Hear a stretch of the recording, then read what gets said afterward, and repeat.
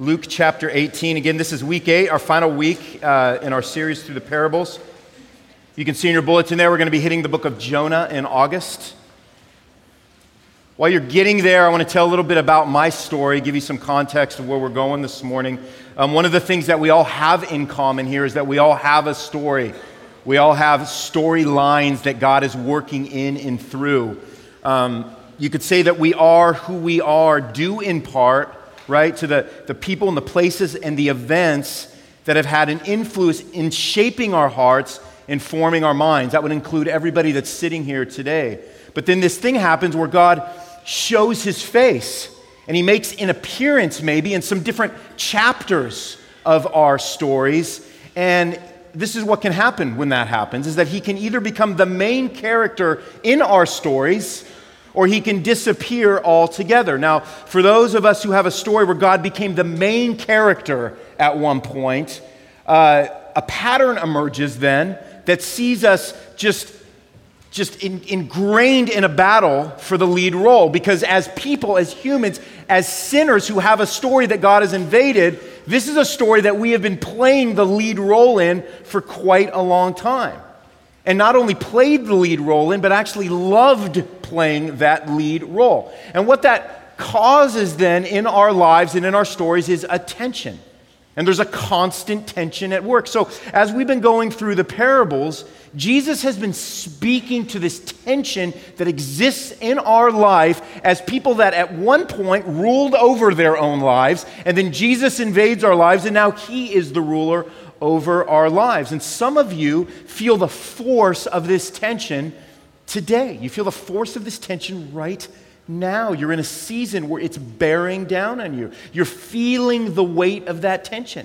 Maybe you're somebody who's questioning things. Maybe you're somebody who's a little bit younger and you've been just riding the coattails of your parents' faith for years. And you're like, that's not good enough. Because I have friends, I have professors, I have teachers, and they're saying something different. So you're questioning things. Maybe there's elements in your life that have been up to this point like this smooth, glassy pool of water until somebody came and what feels like dropped a stone right into it, and now the water has been troubled. The waters of your life have been troubled. There's ripples now. There's a reflection of yourself that you thought you could see clearly, but it's not like that anymore. It feels like it's wavering. It feels like it's distorted. It feels like it's out of focus.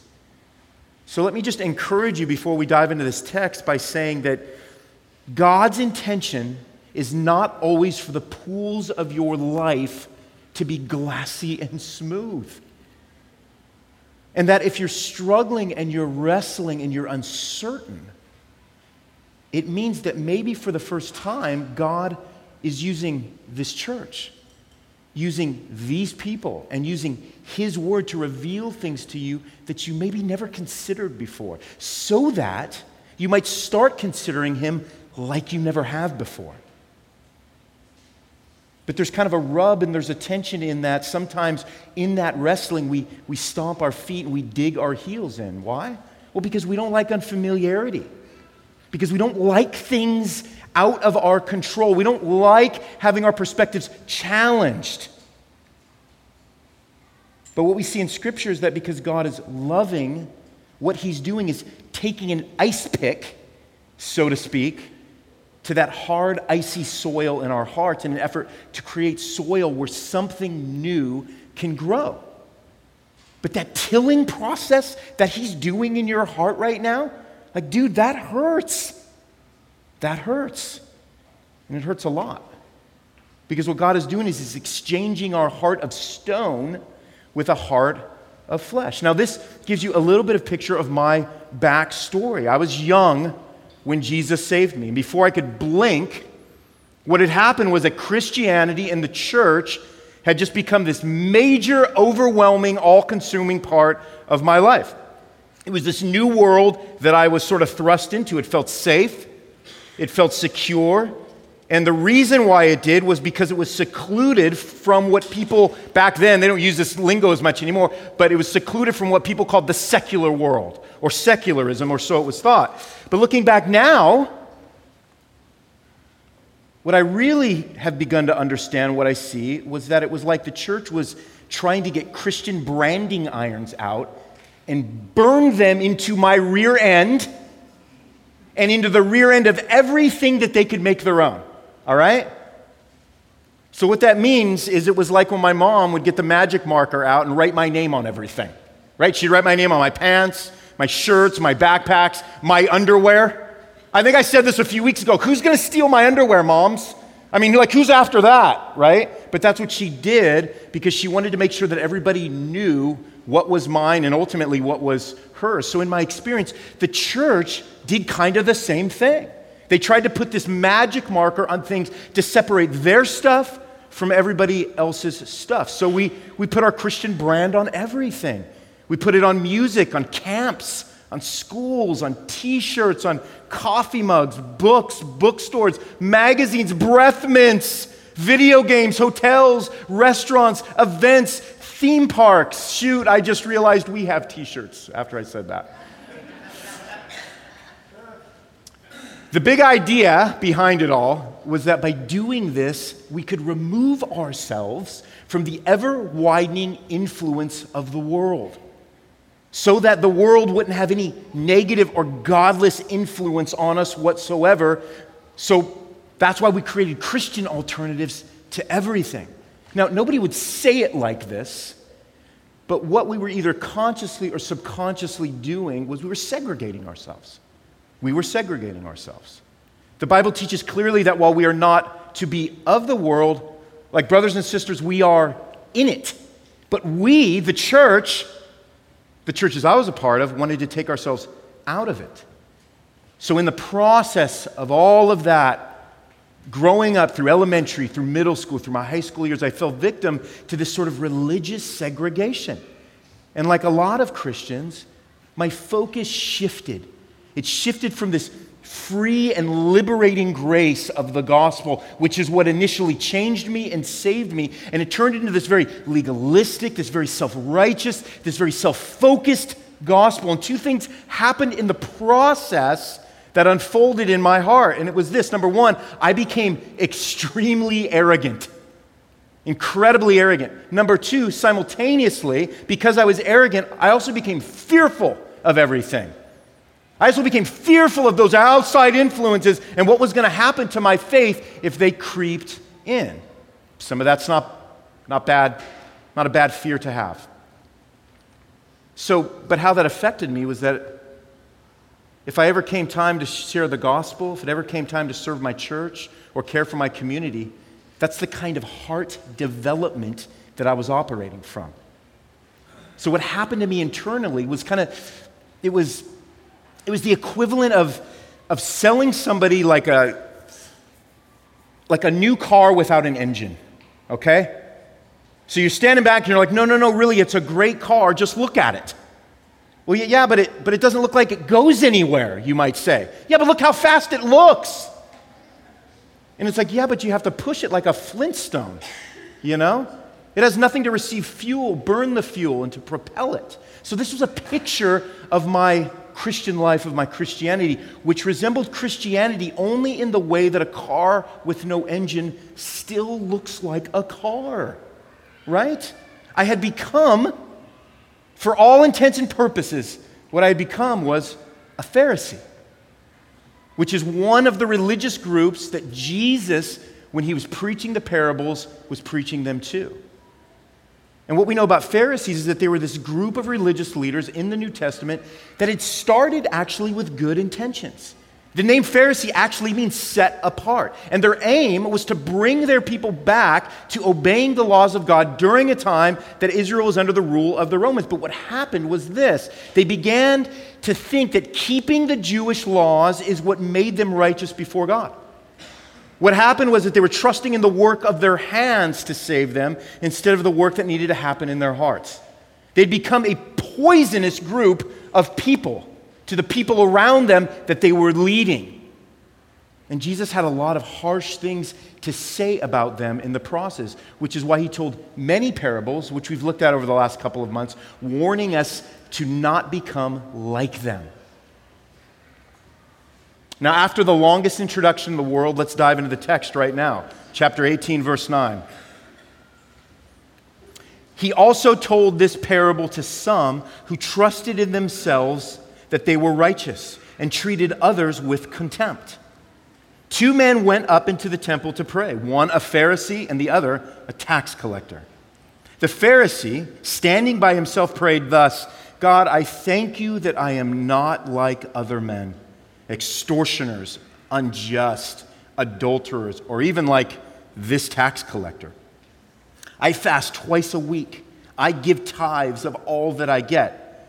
But the tax collector, standing far off, would not even lift up his eyes to heaven, but beat his breast, saying, God, be merciful to me, a sinner.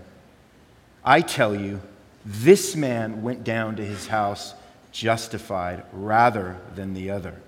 For everyone who exalts himself will be humble, but the one who humbles himself will be exalted.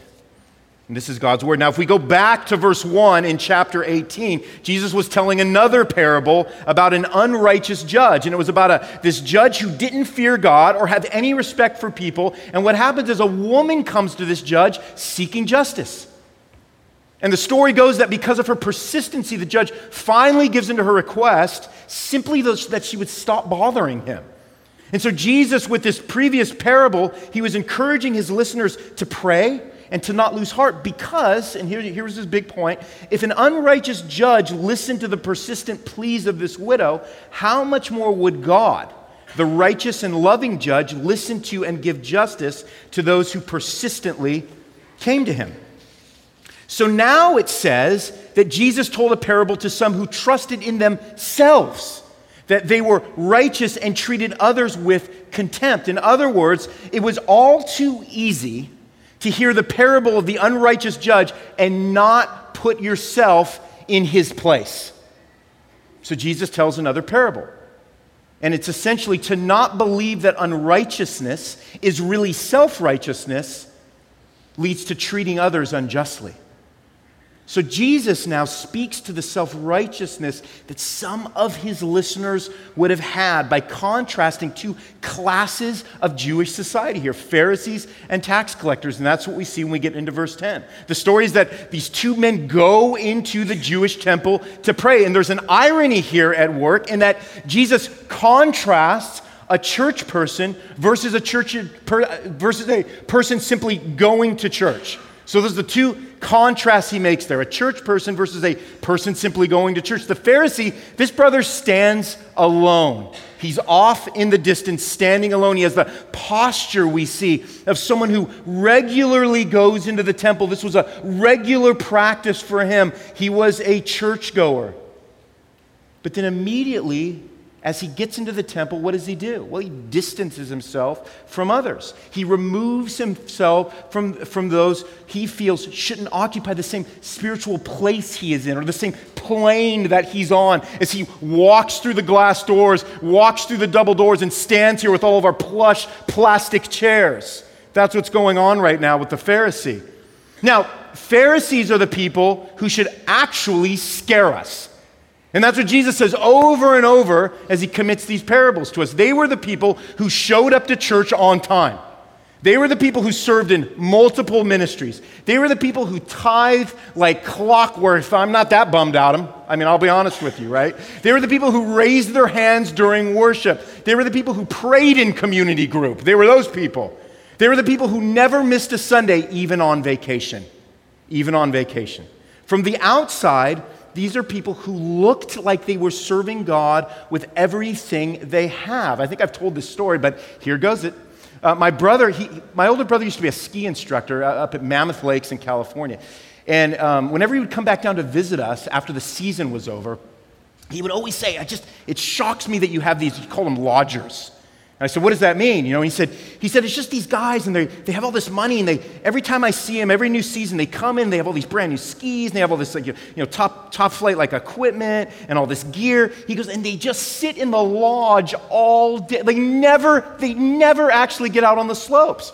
He goes, and it cracks me up because I see them and they're there all day and I see them day after day and it's like they never ski. They just hang out. They look like great skiers. The problem is they don't ski, right? And that's what he always kind of remarked about. But then it says here that the Pharisee, what he does then, as somebody who's in the temple doing the things that somebody like him is supposed to do in the temple, right?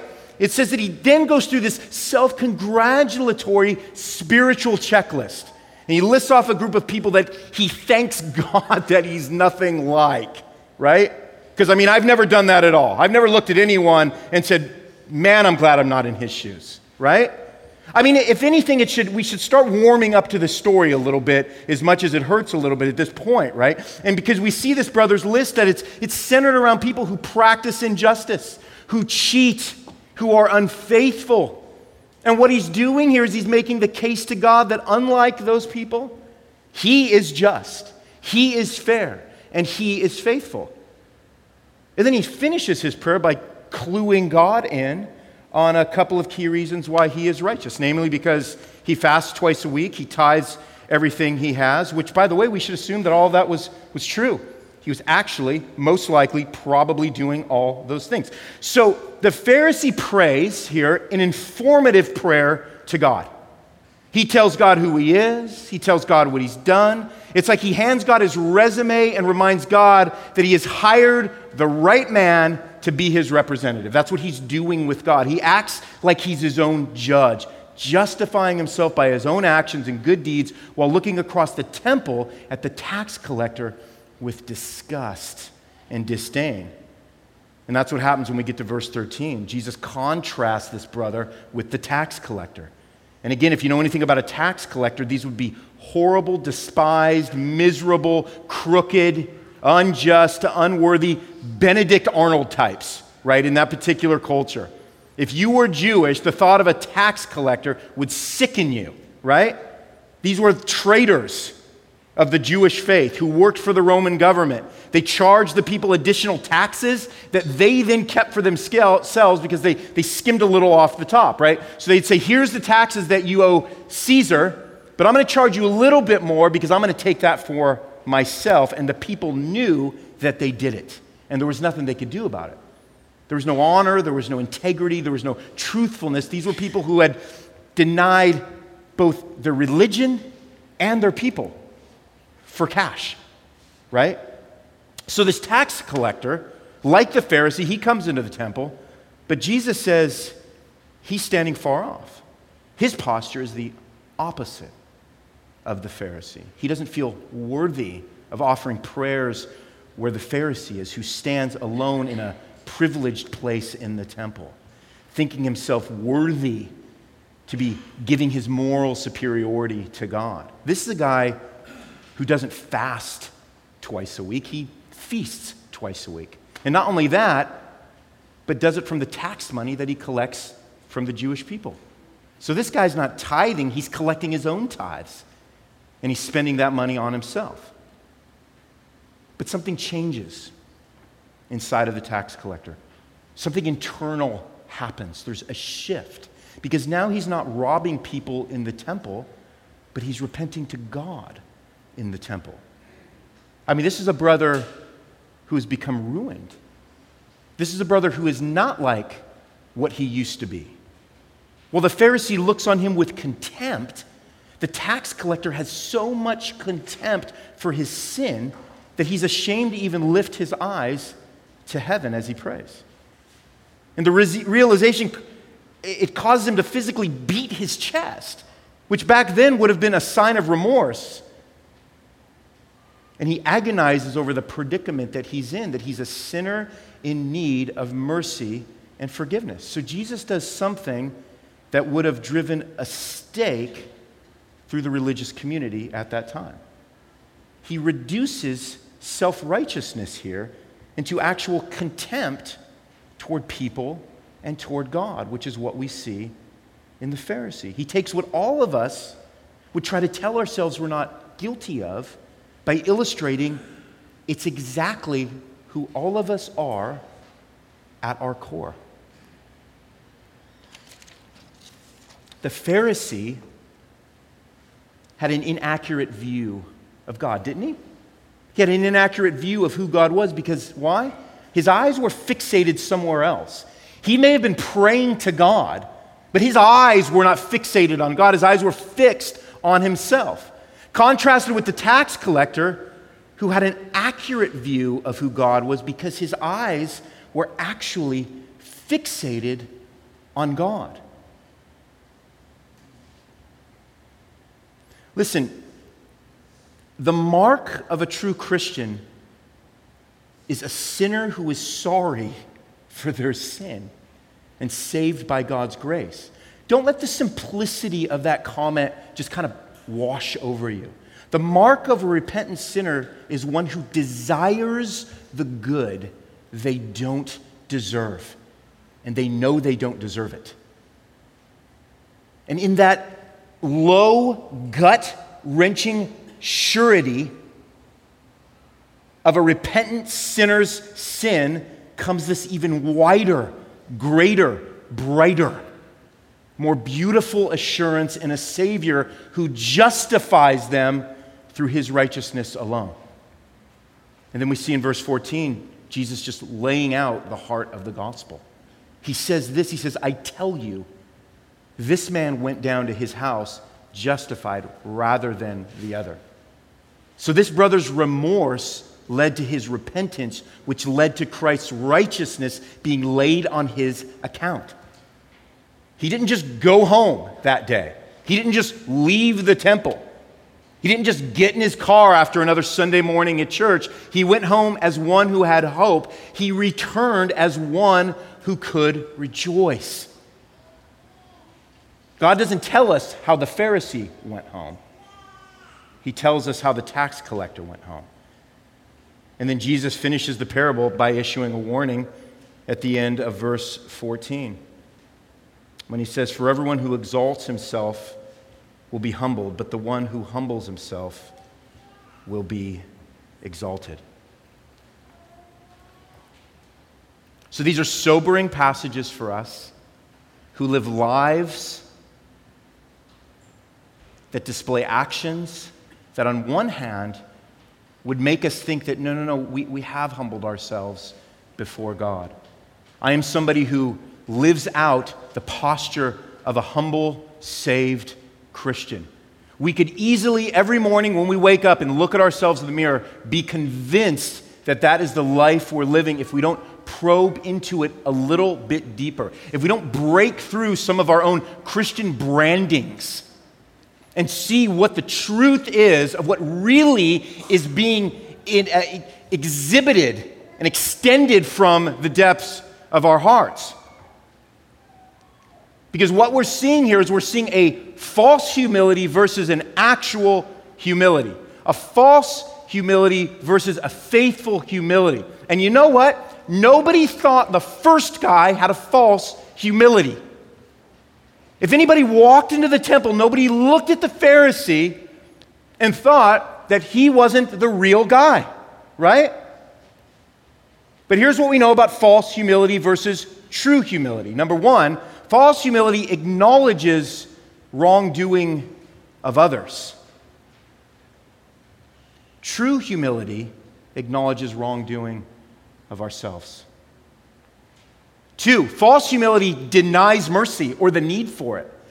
True humility desires mercy and understands our desperateness for it. Three, false humility shows our contempt for God and for others, whereas true humility shows our contempt for our sins before God and others. The Pharisee thought he was moral, but only saw how unlike he was to sinners. But the tax collector knew he was immoral, but saw how unlike he was to God because he was a sinner. Now listen, all of us struggle with thinking that we are not as bad as somebody else. When I was growing up and I had that Christian branding stamped on everything, what it made me feel like was like this Pharisee. Was that I'm doing the things that please God. Therefore, I'm not as bad as the one who comes and humbles himself before God, admitting that he's not doing the things that please God. All of you struggle with thinking that you're not as bad as someone else. Our minds are kind of like Google in a lot of ways, right? We type in the word unrighteous and we come up with links that don't have our name anywhere listed in them, right? None of us are going to find our names under the Wikipedia link for sinners. None of us. And if we do, we're just going to delete. C.S. Lewis made this comment in his book, The Problem of Pain. He said, "I've been trying to make the reader believe that we actually are, at present, creatures whose character must be, in some respects, a horror to God as it is." And then he goes on to say this, "When we really see it, we are a horror to ourselves. And this I believe to be a fact. And I notice this," he says, "that the holier a man is, the more fully he is aware of that fact." Interesting, because it ties exactly into what Jesus is contrasting here between the religious Pharisee and the sinning tax collector. What Jesus tells us in this parable is that conceit creates contempt toward community. That's what it does. What does it really mean to love your neighbor as yourself? It means that your attitude and actions toward them reflect the humble view you have of yourself. This is the spirit of Jesus. This is the spirit that his church is meant to embody. Philippians 2:8 says, "And being found in human form," what did Jesus do? Well, it says it right here. He humbled himself by becoming obedient to the point of death, to the point of the greatest sacrifice that can be made. And it says even death on a cross. So there's irony here for us. There's irony here. And the irony is that the one most like Jesus in this parable was the sinner who humbled himself like Jesus. Not the religious man, the repentant man. And nobody would have thought that if they would have peered in. And this is just confounding to us. This should just confound us. This man who had broken all of the Jewish laws, listen, was the most obedient of the two before God, because humility before God is obedience. Do you guys hear me in that? Remember the story of Samuel and King Saul? And King Saul was given specific instructions when he was to go to war with this particular nation and leave nothing unturned and take none of the spoil back for himself. Saul said, there's a lot of good stuff here.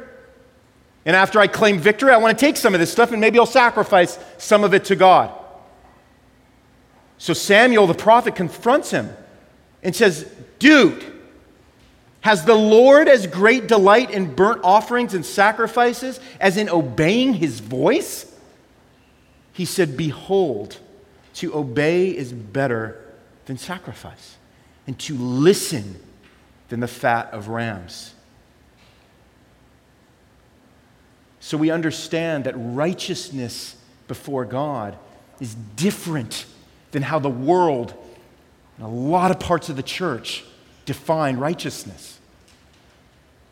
Jesus said in Matthew 9, verse 13, he said, "Go and learn what this means. I desire mercy and not sacrifice, for I came not to call the righteous, but sinners." So therefore, when we think of somebody who is righteous, we see here a clear picture of what that looks like before God, which is not boasting of our deeds or our works, but it's coming before the Lord in humility. Here's our question. In what ways does our life say, "Thank you, God, that I'm not like these sinners," instead of "Thank you, God, for saving me, a sinner"? God, have mercy on me, a sinner. If we read this and don't think of ourselves like the Pharisee, let me repeat that. if we read this, we don't see ourselves in the category of the Pharisee, it's proof that we are like the Pharisee.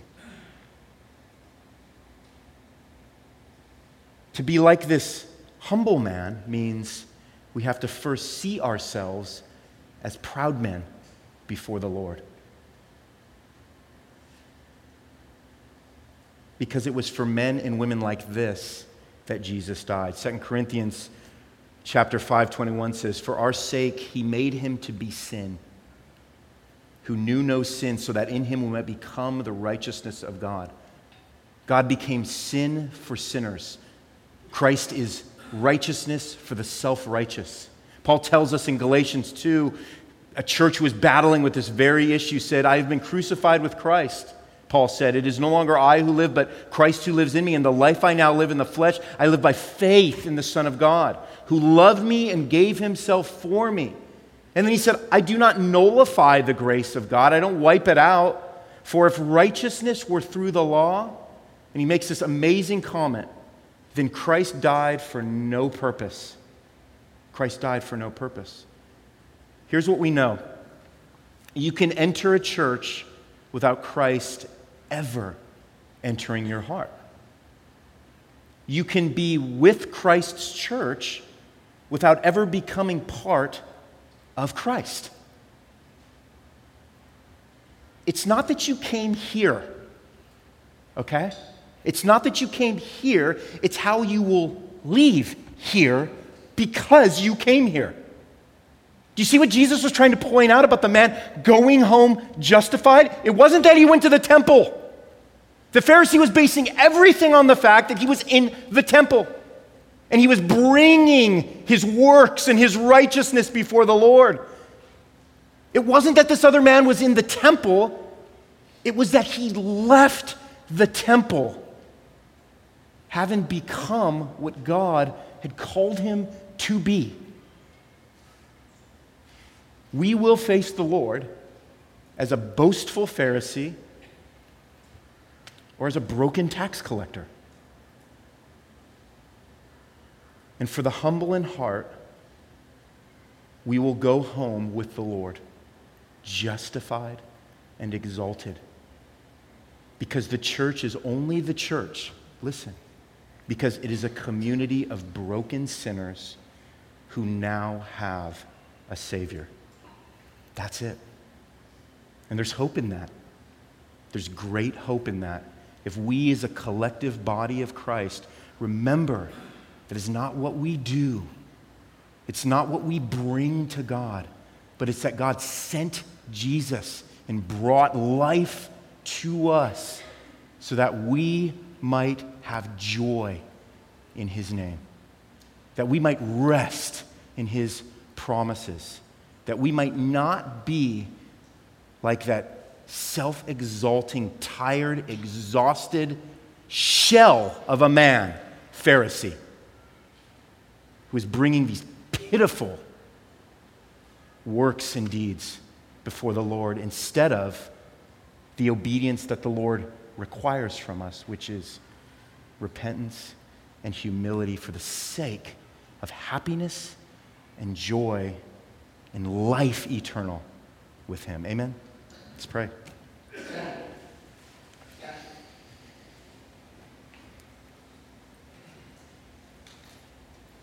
God, we thank you for these parables. We thank you for these truths from the mouth of Jesus during his ministry. Lord, we thank you that the very things that he was communicating 2,000 years ago are so incredibly relevant and timely for us today. None of these words go out of date for us. So God, we thank you for the timeliness of this. For those of us who are struggling, for those of us who are in a season of life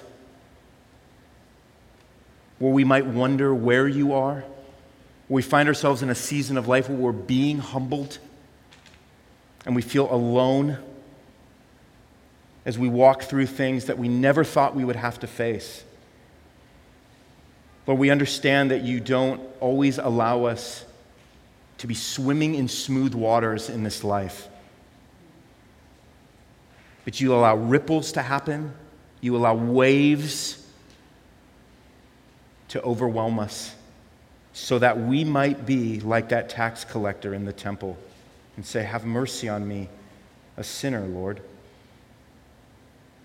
So that we can feel your presence, so that we can know that you don't leave, you don't forsake those who you call your own. So God, let us gain much hope in this passage as a church who desires to humble itself before you, but many times doesn't know how. We carry a lot of baggage with us from the past. I carry baggage with me from my own story. I'm grasping to understand grace and mercy. And so, Lord, as you sanctify each and every one of our storylines, Lord, let us walk with one another in obedience, in humility, as we encourage each other to endure and to persevere and to continue to take everything we have and everything we are and lay it at the foot of the cross. Lord, may that be said of us as a church in this community, Lord. And we pray all these things in Christ's name. Amen.